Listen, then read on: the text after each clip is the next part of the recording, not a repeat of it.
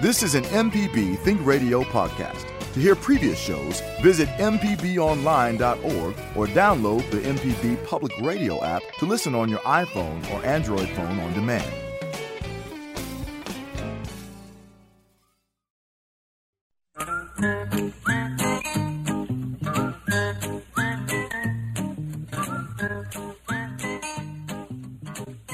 Okie dokie, folks. Welcome back. Horticulturist Felder Rushing. Well, so welcome back. Just welcome in general. We're going to be talking about gardening. There's so many programs here on MPB, all sorts of things, critters and food and medicine and fix it up and money. There's so many things.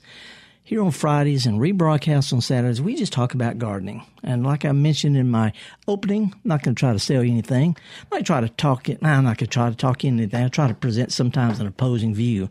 Whether you prune crepe myrtles or not, I don't care. Crepe myrtle doesn't care. Only your neighbors care, and they need to just shut up because of your crepe myrtle. You know, it's like plucking eyebrows. There's never going to please anybody if you pluck eyebrows wrong. So there's two sides to a lot of things, and I'm here to sort of not moderate but present them both. Hey, I brought some stuff in this morning when I was walking in. It's awfully nice out there, and when I walked down my drive, I passed this little scene that I put out there. So I have a pollinator garden, and Java, didn't you say they were talking about pollinators on Creature Comforts Wednesday? Yes, sir. Yeah, just yesterday we had Thursday. And rebroadcast tomorrow. So if you missed the show, 6 a.m. Creature Comforts, we had some guys on from the Entomological Museum at Mississippi State. Yeah, know it well. Yeah, and they were talking about, because you came up when they started speaking about bug camp. Yeah, that's right. And plus, I study entomology at that department. But we were talking about, pollinators, the bees, the butterflies, and what I learned, like the beetles and other different types of flies and things are all pollinators. Yeah, if you don't have them, you got to do it yourself. I had to hand pollinate my squash. I'm feeling like a big old bumblebee. I need to tape some wings on my back or something. But I do have a little, it's a wildlife garden, not just pollinator. I welcome, matter of fact, we added my contractor Ronnie and I added a new porch and an arbor to my little shack. I live in a little shack behind my big house that I rent to female medical students. Anyway, built a really, really nice little arbor type thing to give me a feeling with spaciousness, I guess. But while they were doing some sawing on a piece of wood, it upset the whole house. And at the top eave of my house, a bunch of red wasps came boiling out because it was shaking their place. They were mad. Yeah, they were just, I don't know if they were mad, but they were definitely coming to check it out, what's happening. And anyway, I started to spray them. I realized they're up in they're not bothered me, and they got the size they did eating stuff I would rather not have. So unless they build a nest right above my screen door, I'm going to just leave them alone. Part of wildlife. I got possums and raccoons. I got all kinds of lizards. I got creepy, slithery things, and just all sorts of birds and squirrels and slugs and geckos and all that stuff, because I've got a garden with a lot of stuff in it, and I found out if you live and let live, things work out. Got to put out a brush fire every now and then. Fire ants building up on my tomatoes. I'm going to make them move along. But anyway, I have a little sign down by the front that says Wildlife Garden. This is an official thing from the National Wildlife Federation. You can go on their line, nwf.org, and fill out a little thing. They'll send you a sign. But I had all sorts of flowers that are blooming this time of year with no water. It's down by the street. Don't have a hose that'll reset for. But one is this really pretty lavender with yellow center New England aster. It's a bush type thing. It spreads. It's not weedy, but it spreads steadily every year. Completely covered with the beautiful lavender with yellow center flowers, real showy. But when I was walking in this morning, I found another little wild one. It's called frost aster, little low-growing thing. You mow it. It's like a little bush. You mow it. It thickens up, makes a little ground cover. And if you look at the flowers close, they're the same lavender with the yellow centers. And we don't notice them because we wear bifocals. We can't see them. And they come up. We don't ask them to, so we call them weeds. But then we plant New England asters, which the bees don't care whether it's a big flower or a little flower. Size doesn't matter when you're little. So anyway, there's all sorts of stuff out there.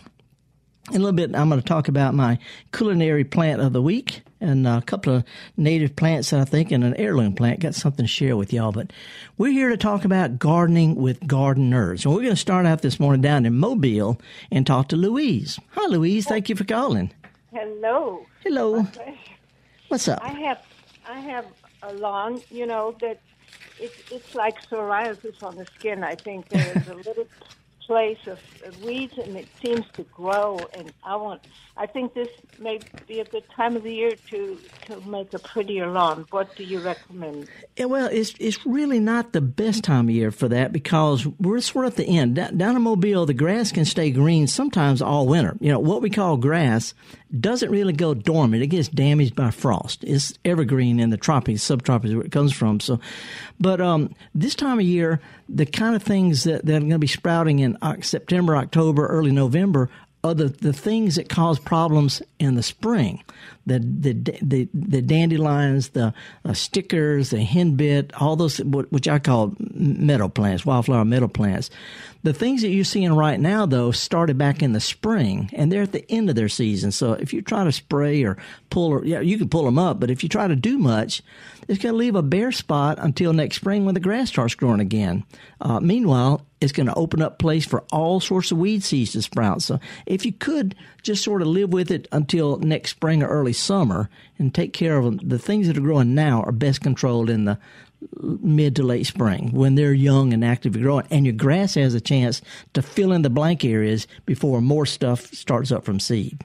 And now, rather than killing the weeds, what can I do for the grass? What about some turf builder or it's really too late. Really too late. Auburn University, Mississippi State, University of Georgia, Texas A&M, Florida, all the turf people who teach turf management, which I studied at Mississippi State, they all say it's not a good idea to put nitrogen or other nitrogen fertilizer on your lawn past around the first and middle of September because it doesn't have time for the grass to use it, spread, and then settle down for winter. If you fertilize this late, you're likely to make your grass extra tender, and a frost that it could normally take might damage it. So in general, I'd say wait until first to middle of April at the earliest to fertilize, and don't fertilize past around the 1st of September.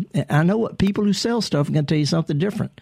But from the lawn's point of view, mid-April to about the 1st of September, that's the time to fertilize grass so we can use it and settle down before winter. So what I would do is raise your mower, get it ready for wintertime, let it go a little on the tall side through the winter. You'll have fewer weeds over the wintertime, and let's see what happens next year. Yeah, I raised my blade. I listened to you a lot, so I have never. Number one thing you do, if you just keep it mowed high, and then next spring after you've mowed it a time or two, give it a little bit of fertilizer. That's pretty much 90% of your weed control right there. I'm off the hook. I do nothing but mow it a little bit till April, and then I'll call you back and ask you what to do. Well, just give it a good quality lawn fertilizer sometime after you mowed it a time or two, and that's 90% of a good quality lawn. Mowing high, little fertilizer every now and then. In April. No earlier than April. Okay, thank you so much. All right, appreciate it, Louise. Thank you. Okay, let's slide up the road to Jackson. Talk to Gussie. Good morning. Good morning, and I really do enjoy listening to your program. Well, thanks for being part of it. Okay, thank you. My question is about growing tulips and bulb flowers. Mm-hmm. I have a little area in my front yard that's about 3 feet by 10 feet that I want to put some bulb flowers in, but I don't know how to store it. I heard somewhere where instead of digging up the ground, you could just put some sort of plastic over it. Oh, no. Is this already dug up, or is it grass there, or what? What's already there? It's grass. Yeah. If you want to turn it into a flower bed, then you really ought to scoop the grass off, dig it up a little bit, plant some stuff, and then cover it with bark or something, to cover the ground up over the wintertime. And you can stick not just bulbs, but little flowers like pansies and violas that grow over the wintertime. The bulbs will come up through them and bloom great, and it'll be something to look at until the bulbs start blooming. But if you want to just leave it as grass to mow it in the summertime, just take your bulbs and then dig little holes here and there, and stick the bulbs down about twice as deep as they are big around, and they'll come up through the grass. You know, you see a lot of old home sites that got bulbs come up in the middle of nowhere. Well, see, they grow over the wintertime, and when they start to die down in the spring is when you start mowing your grass. So you can have winter bulbs and things like that in the same place as a summer lawn. Oh, okay then. Well, thank you so much. Oh, no, I want to give you an extra tip, Gussie. If you'll get not a big tall pot, but some wide pots, you know, and then put maybe 2 or 3 of them out there towards one end. Doesn't have to be all the way. You could space them out if you want to, or put it one. But put you some low, wide pots and plant your tulips and bulbs and a pansy or 2 in those, and let them sort of sit up on top of the grass, and they'll look better. If you put a group of maybe 3, I'm talking about 1.5 2 foot wide pots, and they're kind of pretty, and then just plant in that. You don't have to do any digging. Oh, yeah, that's true. Oh, thank you. That is so wonderful you telling me this tip. Yeah. I'm so glad I called. One last thing, and this is not just for you, everybody else. Tulips are the only bulbs that really ought to be put in the refrigerator for a few weeks before you plant them. Tulips need a cold spell before they'll bloom right. And if you get daffodils and hyacinths and those kind of things, there's no problem. But I would go ahead and plant those things with some pansies or violas in the pot, and then stick the tulips in the refrigerator, and then make a note on the calendar sometime towards the end of next month. Pull them out and just stick them in between the other stuff. Oh, okay. Whole lot easier than digging up a bunch of dirt, Gussie. Yeah, it sure is, and I appreciate that. Pots. Okay. Yes. Thank you. Appreciate your call. Okay, now we're going to go to Osaka. Hey, John. Good morning, sir.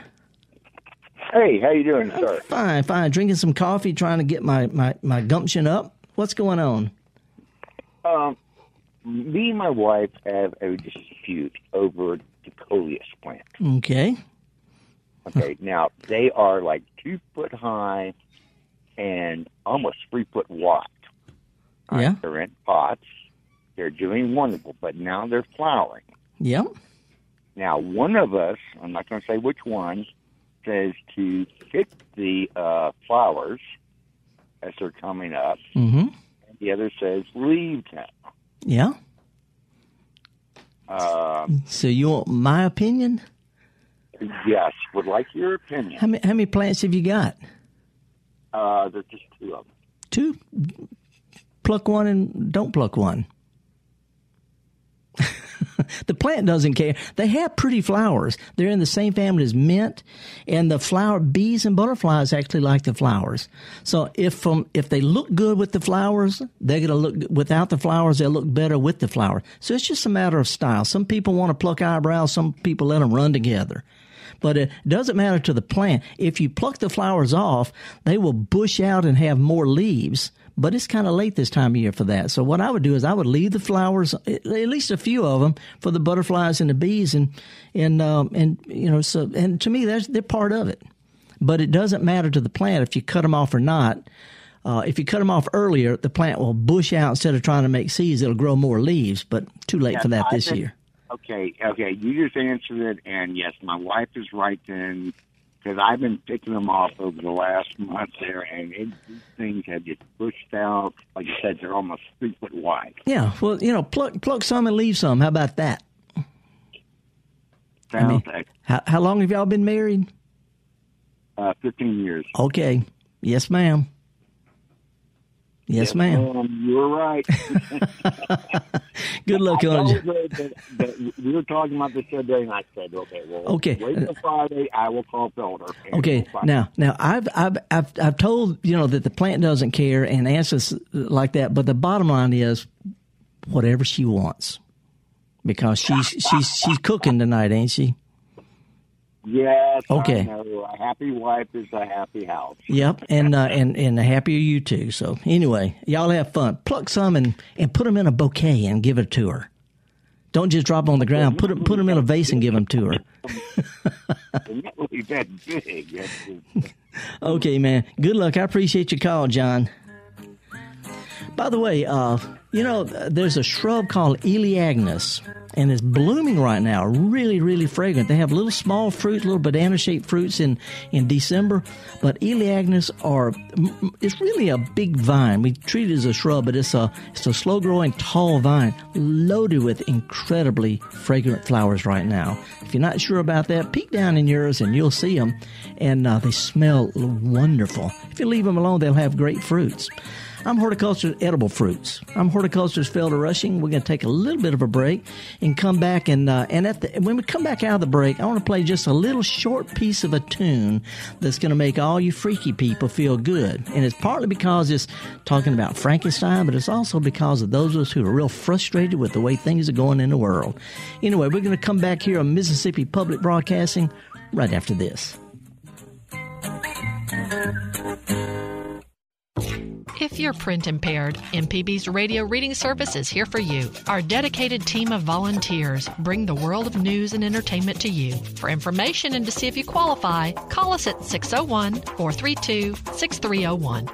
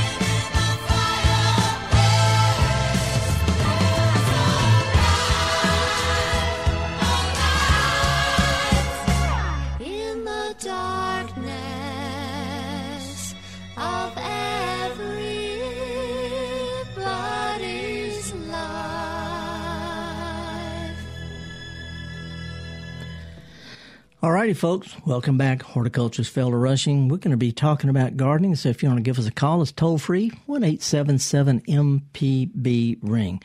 Let's go to Picayune. Hey, buddy, thank you for holding, man. What's going on? Oh, good morning. Thank you for the Janice Weiss solo. You bet. This is a lot of, it's the way we were raised, right? Yes, good old Susan Sarandon. You can't beat her. Yep. What's up, guy? I have a question concerning wild persimmons. Mm-hmm. I much prefer them over the big old domesticated kind and all. Mm-hmm. How do you go about rooting them, or can you grow them from their seeds, and does it require a male and a female? Okay, I don't know that they're easy to root. Some trees root, some don't, and I'm not sure that I know you can graft them, but I don't know that they root easily. I'll have to do head scratched on that in my plant propagating manual. But I do know that if you grow them from seed, they're going to take 7 or 8 years to go through a juvenile phase before they reach fruiting, flowering maturity. Trees go through that. It might be 6, 7, 8 years before you see any persimmons. And if you're growing from seed, you can't tell whether you have male or female. And I think I read someplace that in the wild, there's about 17 or 18 males for every female that come up from seed. I don't know if that's true, but anyway, your best bet is to go to a garden center and buy one that's been grafted. It says whether it's male or female. It's just going to be a luck of the draw, though. Have to have separate male and female. I've never seen one in a garden center, not the wild variety. They're always, like. Oh yeah. I'm sorry. I said most garden centers, just carry the apple trees and pears and stuff. You can find them online.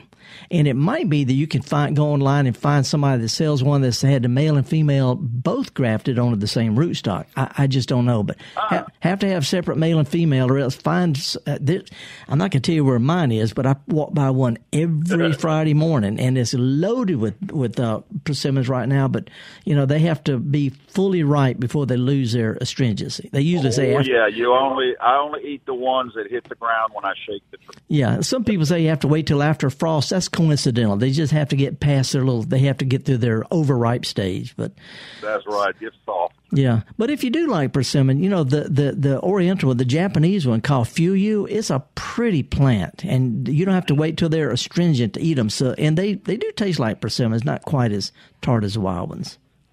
Yeah, the wild one is my favorite. I've got one of the other trees, and they're okay, but just need to this find time of year, I'm got my hidden tree out in a wooded area. There you go.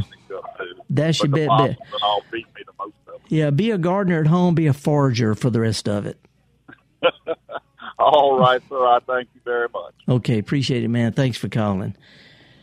Okay, now we're going to slide up to Memphis. Gosh, we've gone from the coast up to Tennessee. Hey, Susan, how are you this morning? I'm doing well, Felder. Good. I have two questions for you. The first one is about pawpaw trees. Yeah. I've been looking online, and I have several pawpaw trees, and they're at the right age to start blooming and everything. But I looked online, and I can't find out when they bloom. I just found out they have to have a pollinator to bloom. But what month of the year do they bloom if they need a pollinator? It just says winter. Yeah, well, they bloom right before they leaf out in the springtime. And you might not see them. They're about the size, if you put your thumb and your forefinger together to make a circle, the flowers are about that big, and they're maroon. They're burgundy. You can't see them unless you're looking right at them, and they point upwards. So you may not notice them. They're pretty, but they're small, and they're burgundy. They're not really pretty. They're not really fragrant because what they use for pollinators are beetles. It's weird.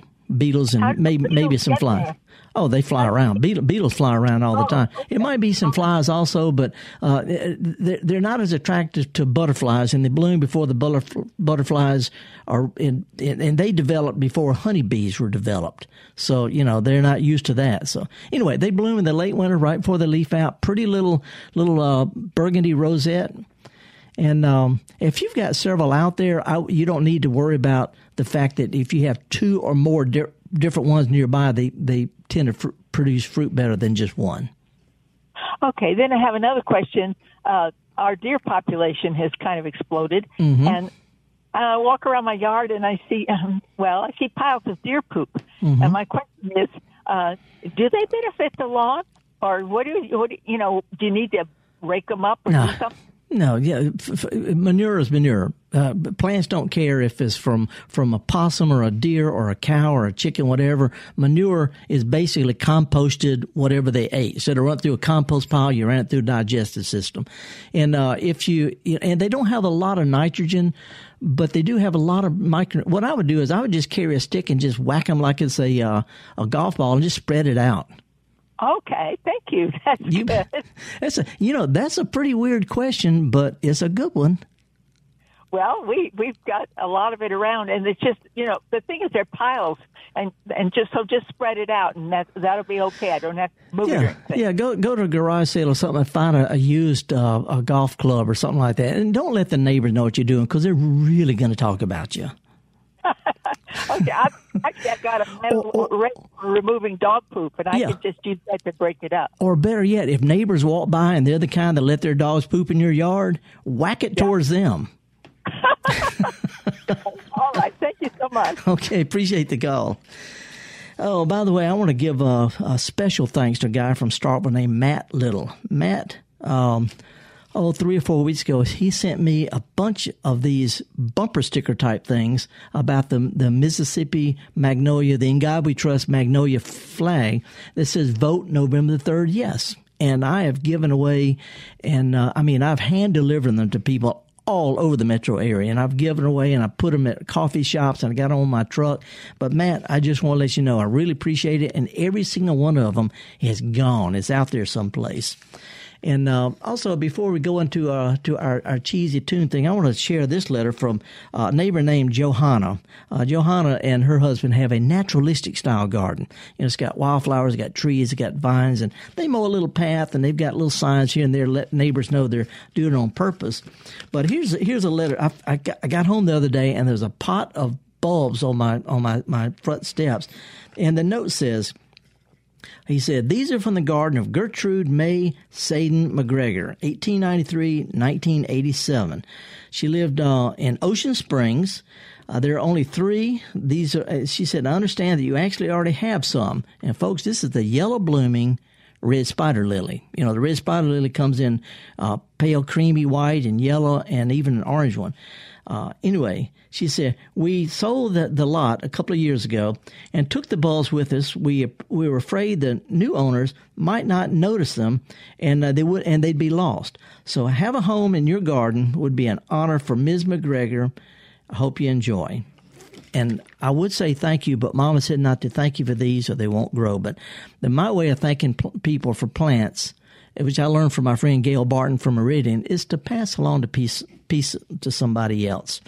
I'm horticulture. I got a joke.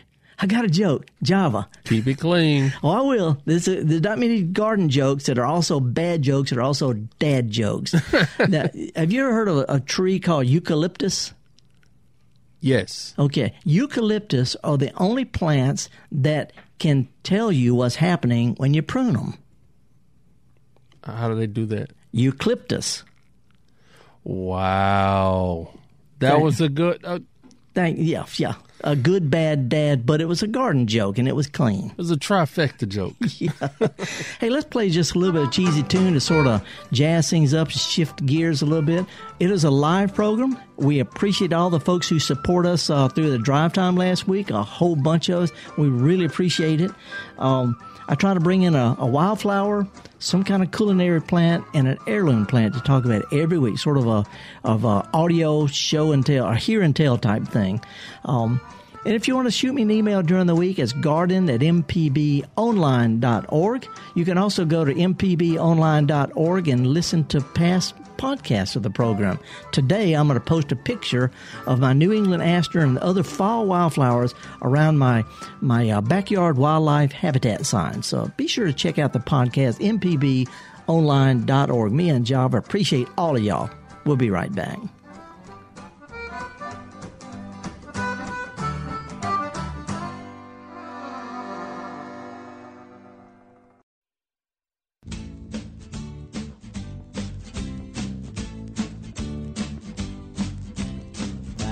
Knows that the plants will grow.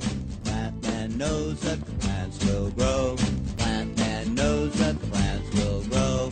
Plant man knows. Plant man. Plant man.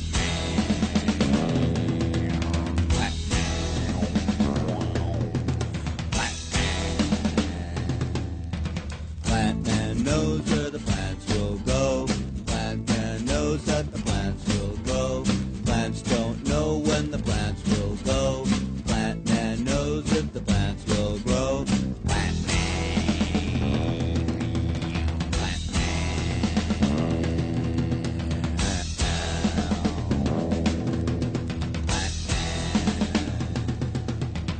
Plant man knows if the plants will grow. Plant man knows where the plants will grow. And the plants will know if the plant man knows. Plants will know if the plant man knows. Plant man. Plant man. Plant man. Plant man. Plant man knows where the plants will grow. Plant man knows if the plants will grow. Plant man knows when the plants will. This podcast is a local production of Mississippi Public Broadcasting and depends on the support of listeners like you. If you can, please donate today at mpbonline.org. And thanks.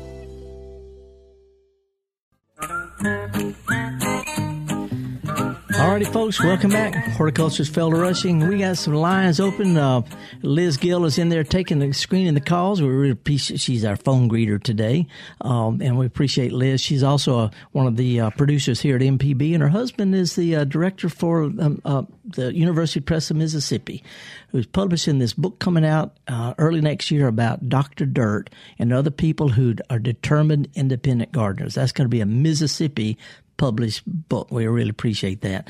Before we go to the calls, let me mention that I brought the New England aster to talk about, and talked a little bit about the pass along bulbs. But the other wildflower of the year, it's all out there, is a plant that makes a rosette, big rosette, maybe sometimes 2.5 feet across, big leaves up to a foot long and maybe 6 or 8 inches wide. They're gray-green and they're really, really furry. And Java, I got you to feel this leaf this morning. So. And the only way I can explain it is the same way another coworker here. It feels like a blanket. Yeah, it feels like it's that soft. It's real, real soft. Big, wide leaves. It's called mullein, giant mullein, and it has stalks of yellow flowers in the spring and summertime. But right now, over the wintertime, it's nice little tight rosettes of big leaves. And this common name is because it's big and it's flat and it's soft. It's called camper's friend. I'm going to let it go at that. But camper friends are giant mullein. Terrific plant that looks great all winter long. And you can get it started in your garden pretty easily. Anyway, let's start out with the calls and talk to Jeff. Hey, Jeff, how are you, sir? Hey, fella, how you doing? Fine. You're from Byram? Uh-huh. Yeah, what's up? Well, I went on vacation or out of town for a week late September, and when I came back, I saw a couple of small yellow spots in my front yard, and didn't think too much of it. But since that time, they've kind of spread out a little bit more. Yeah. And I'm wondering if what it is and if there's something that I need to do about it. I saw online somewhere that it might be chinch bugs or even melting pot. Do these have kind of a curve to it? They're circles, they're rings, got a curve to it, or is it real random? It's kind of random. They started out kind of circle-ish, but of course not perfect. Now it's just kind of random. Yeah. Well, if you could see any kind, sort of squint your eyes, if you can see kind of like curves or circles, that would be brown patch, which shows up when we have warm days and cool, wet nights like we had a couple of weeks ago. And it's a fungus that starts out in one spot and it spreads out like a ripple on a pond.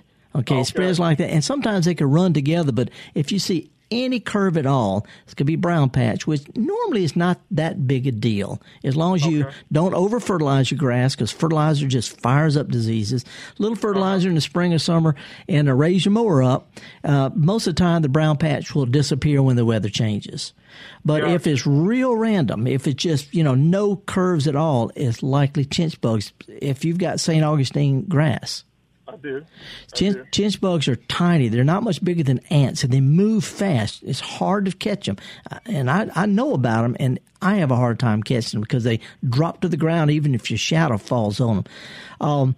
And as they suck sap out of the plant, they inject a poison that actually continues to poison the grass even after you kill the chinch bugs. So if you think you got chinch bugs, really about all you can do would be to use an insecticide a couple of times, mix it with water, wet the area down really, really good with little insecticide with a lot of water. It won't hurt it won't hurt worms unless you overdo it. And do that twice about a week or so apart to make you catch any you might miss the first time. And expect the yellow to keep spreading a little bit even after you kill them because they poisoned it. But a lot of times the grass will recover. Gotcha. And on that chinch bug thing, I saw that a lot of people were saying use like an old coffee can or something, stick it in the ground, fill it with water. Does that really work? To see if you got it. Sort of. But what I do is I get on my hands and knees, and neighbors think I've been drinking too much. I walk around on my hands and knees in the yard. But if you'll creep up on an area around the edges of it without your shadow falling on it and just stare at what looks like, how ants move kind of fast and erratic? These do the same thing. They're a little black, and they fold their wings on their back, so they look like they're black with white on them. But they're not much bigger than, if you run your hand or your shadow, they drop to the ground. Gotcha. So what they're saying with the coffee can is push it down, fill it with water, and they'll float up to the top. You got to be really quick to do that. Okay. But I would say if it's real random looking areas, no curve at all, it's likely chinch bugs. Okay. Well, that tells me what I need to know. Okay. Good luck on it, man. All right. Thanks, Felder. All right. Now we got Gussie's call back from Jackson. Gussie, what's up? What's up, lady? I'm calling because I like to know. I have two questions. The first question is, what would be some of the best fruit trees to start growing if you've never done that before? And the second question is about organic gardening and why, when you go to the store, some things are just organic and some things are certified organic. What makes it either one? Well, organic can be all sorts of things. It just means they haven't used chemicals on it. But certified means that the farm is inspected and they've got a history. They've done it for certain. In other words, they jump through some hoops to get that special certification. Organic probably is okay. But I'll be honest with you. I'm mostly organic. If I buy fruit, I wash it off. But you go to some of these natural food stores, and their peppers look so pretty and big and uniform. They've been sprayed, but they've been sprayed with organic stuff like pyrethroids, which are still poisons. See, so the main thing is just relax about it. Wash stuff if you're not sure about it. Now, and that's just sort of the approach I use. And have worked a lot. I've been publishing Organic Gardening magazine, so I kind of keep track of that. As far as fruits, there's a lot of really good fruit-producing plants that are also just good yard plants, trees and shrubs for the yard. Blueberries, terrific shrubs, good fall colors, nice flowers, and they make blueberries. So you just treat it like you would a shrub. The Japanese or Oriental persimmons, beautiful plants, really, really easy to grow, no real problems. Super attractive this year. They're the size of your fist. They're nice and orange, and they are delicious right off the tree. People don't think about those kind of things. They think about apples and pears and peaches and plums and pecans. All of those require sprays. We have so many insects and diseases on peaches and plums, apples and pears that if you don't spray, here in the South, you're likely to not have any fruit. If you're out in the country and there's nothing else around there, maybe. But in town, there's so many insects and diseases that if it starts with a P, peaches, plums, pecans, they're going to have to be sprayed. But I tell you what you could do, Gus. If you'll send me an email, I give a lecture every year at Hutto's, which is a garden center in Jackson. Every February, we have a workshop, and there's usually a lot of people there about homegrown fruit. I have it all in a little publication. It's free. I can send it right to you online. It lists a little bit about how to plant them, a little bit about how to prune them, and a lot of different kind of plants that you would not think of as fruit plants, but they're terrific. But to answer your question, you just treat them like regular trees or shrub. Dig a wide hole, loosen up the roots, stick them in there, and keep the lawnmower off the trunk. And if you choose good plants, that's all you really need. Okay. So, how do I get your email? If you'll send an email to garden@mpbonline.org, it gets forwarded right to me. And it's a neat little publication. It's like front and back of 2 pages if you wanted to print it out. But it's got some surprise. I mentioned a shrub called Eleagnus a little while ago. It's just a yard bush. But right now it's in full bloom, and in December it will have tons of little tiny sweet banana-type fruit things on them. Oh, okay. And all right. And even if you don't have one, your neighbor's got one, and they don't know about it, and now you do. Okay. Send me an email, Gus. I'll send you this list. Okay, thank you. All righty. Now let's slide up to Greenwood. Hey, Bill, how you doing, man? Bill, he slipped away. Okay, so let's, I guess, move to Pat down in Gulfport. Hey, Pat, thank you for holding. Hi there. I have 2 questions. Mm-hmm. I have an avocado tree that was grown from a seed. I have 2 of them. They're about 12 years old. I've pruned it so it doesn't get too high, but Right. It's never produced. I had a question about that. And then the second question is, I have 2 mango trees. They're about 8 or 9 years old, Mm-hmm. and they flower out every year, then turn brown and drop their flowers, and I don't know what to do. Well, some of it could have to do with pollinators. You might not have any bees or other native pollinators working the flowers. If it blooms and it doesn't set fruit, or if it has small fruit and then they don't develop, they fall off, usually that's either lack of pollination or a late cool spell or something like that, that does that. Mangoes and avocados don't grow in Mississippi. They just don't. And they don't fruit them. I've spent so much time in the tropics, subtropics. This time last January, I went to a subtropical fruit farm down in South Florida. That's where we just don't have. We're not mango or avocado country. They don't even grow up in the panhandle of Florida. They need even if they're in a greenhouse. Are yours in a greenhouse? Okay. Well, actually, I have them in containers, and I bring them in. They don't ever get cold. Yeah, well, it's possible if you bring them in and out, that kind of thing. But when I'm saying they don't grow here, out in the yard, they don't. Right. So, but if they're in a container, you need to make sure that you fertilize them with an all-purpose fertilizer that includes micronutrients. Now, I'm not trying to get technical, but, the nitrogen, phosphorus, and potash, the three numbers on fertilizers, that's not enough for plants in containers. They also need zinc and calcium and manganese and those kind of things. And if you'll get your fertilizer and look on the ingredients, it'll list things like iron and copper and calcium, things like that, because potting soils don't have those. Regular dirt does, but potting soil doesn't. So a little bit of a good, balanced, complete fertilizer without overdoing it, and good luck on the pollinators.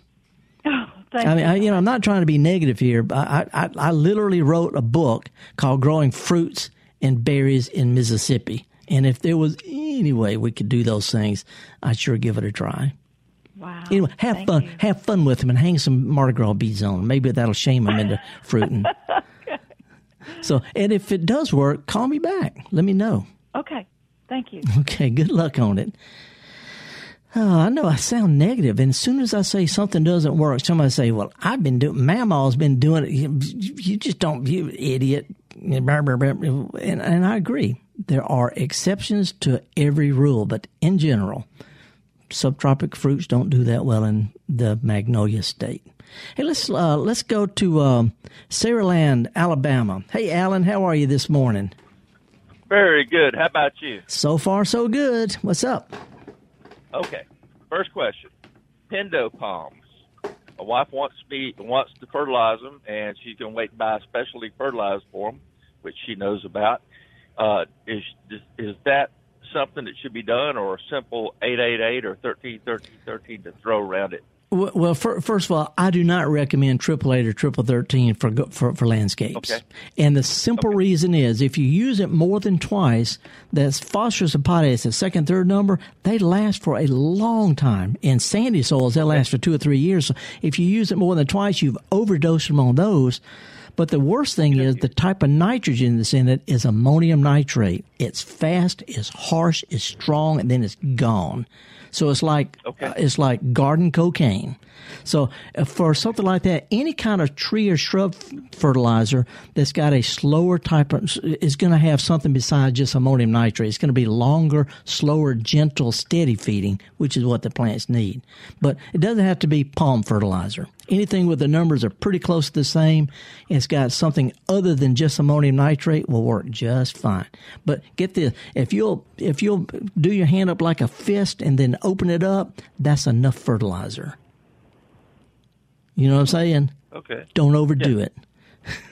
And they don't have roots that go way out, so just scatter any kind of good flowering shrub fertilizer. Just a scant handful right around the base of each plant, and that's about it. All right.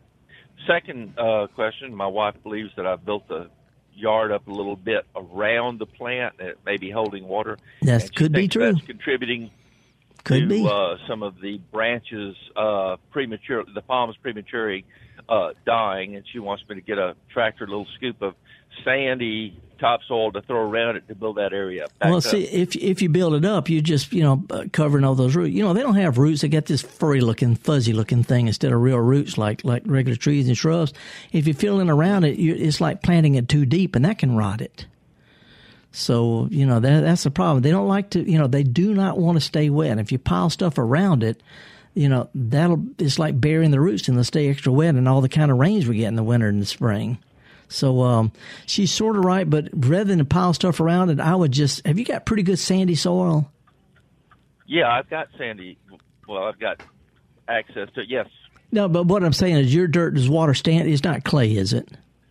No.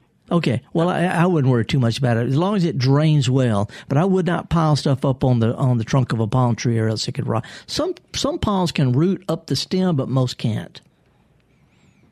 So you're gonna have to just throw some bark mulch or something like that. Whatever looks pretty. But I wouldn't fill in. I wouldn't build dirt up or sandy stuff up on the trunk. Okay. All right. I appreciate it. Good luck figuring that one out. Right. We covered a lot of ground. Thank You bet. Appreciate it. No, that was great. Okay. All right. Now let's see if Bill's hanging in there from Greenwood. Bill, you with us? Yeah, Felder, you were talking about an Ely Agnes. Yep. When I was a kid, we had this banana. Well, it was sort of like a banana bush. Didn't have bananas, but it was a bush. Yeah, banana shrub. Oh, is that what that is? No, Ely Agnes, banana shrub, separate things. Well, I've been trying to find one, around here, but I haven't seen. I know. Wait, which one? Which one? The banana bush when I was a kid. Yeah. Pearson used to put it out here, but they're out of business, and so. I don't know if you know. I started out horticulture working at Pearson's Nursery over in Indianola. No, I knew your mama very well, too. Yeah, well, I worked there when I was in high school and college, and after I got out of the Navy, I worked at Pearson Nursery. Anyway, garden center, it's not banana shrub. It goes by a weird name. A lot of times they call it Magnolia fuscata, but it's got a new name, Michelia figo. Anyway, it's banana bush. Garden centers can get it if they order it, where they normally get their plants. They can get a plant for you if they want to, because it's available in the trade. But whether they choose a cover to carry it or not just depends on whether they think people will buy it or not. But they can get it through their normal channels. Okay, good. I've been wanting to get one for so long. It smells good. It smells, and when they start smelling, it's just about the time you take your shoes off and start going barefoot and hope you don't have stickers. Yeah, well, I wonder how long do they smell? Just in the spring? Or just the spring. And it's right about the end of winter. The first few warm days of spring is when you smell it. But if you want something to smell good later, you've got to add something else, like sweet olive or something like that. Well, that takes me back to my childhood, back in the good old days. Yeah, it doesn't have to be childhood, and the good old days can still be here. It's all a matter of attitude, my friend. Yeah. But banana bush can certainly perk your attitude up. Yeah. So anyway, good luck on it, man. Okay, bye-bye. See ya. Okay, now let's slide out to Flow, just south of Jackson or just north of Florence, depending on which direction you're coming from. Hey, Lori, how are you this morning? Good. How are you? So far, so good. I had a question about straw. Last year, around November or December, I got straw from the grocery store and spread it as mulch. Right. And I've noticed in the places that I spread it, which is almost everywhere this year, I just didn't. It seemed like everything was a little stunted. Do you think that the straw could have had? I was reading about straw and hay having grays on and different things added to it sometimes. Sometimes it is possible, and even some mulches actually have things in that, so that's a gray area. There's a lot of concern, but I don't know how you can tell. You know what I'm saying? Unless you get stuff locally that has been grown. So anyway, there's no real way to tell.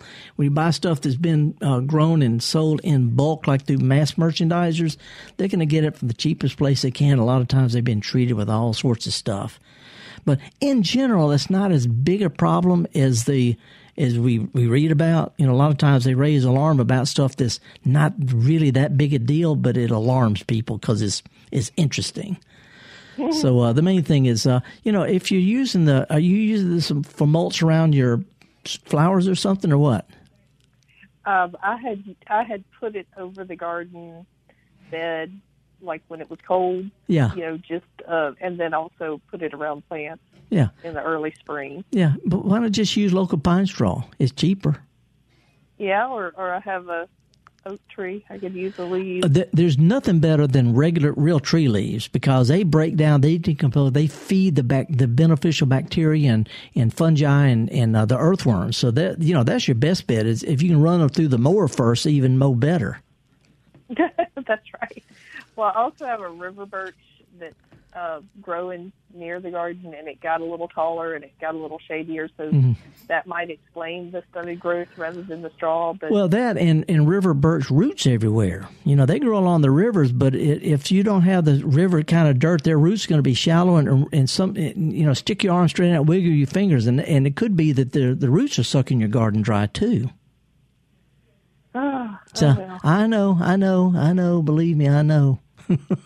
Yeah, big old hug, because that's about all we can do. Maybe I should cut that tree. Well, I don't know, or put you some raised beds and grow up above it. Yeah, that's true. Okay, but there's still the shade. Yeah, well, that's that. I got a shady backyard. I grow my vegetables on the side of the house. I don't get enough sun, but it's the best I can do. So anyway, that's right. Good luck on it, lady. Thank you. All righty. Whew, folks, I want to thank y'all for tuning in today. Mississippi Public Broadcast. We have this garden party every Friday live. And oh, by the way, I got a package of stuff in the mail the other day.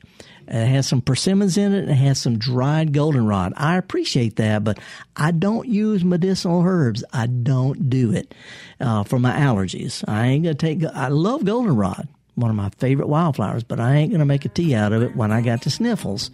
I'm just not that way.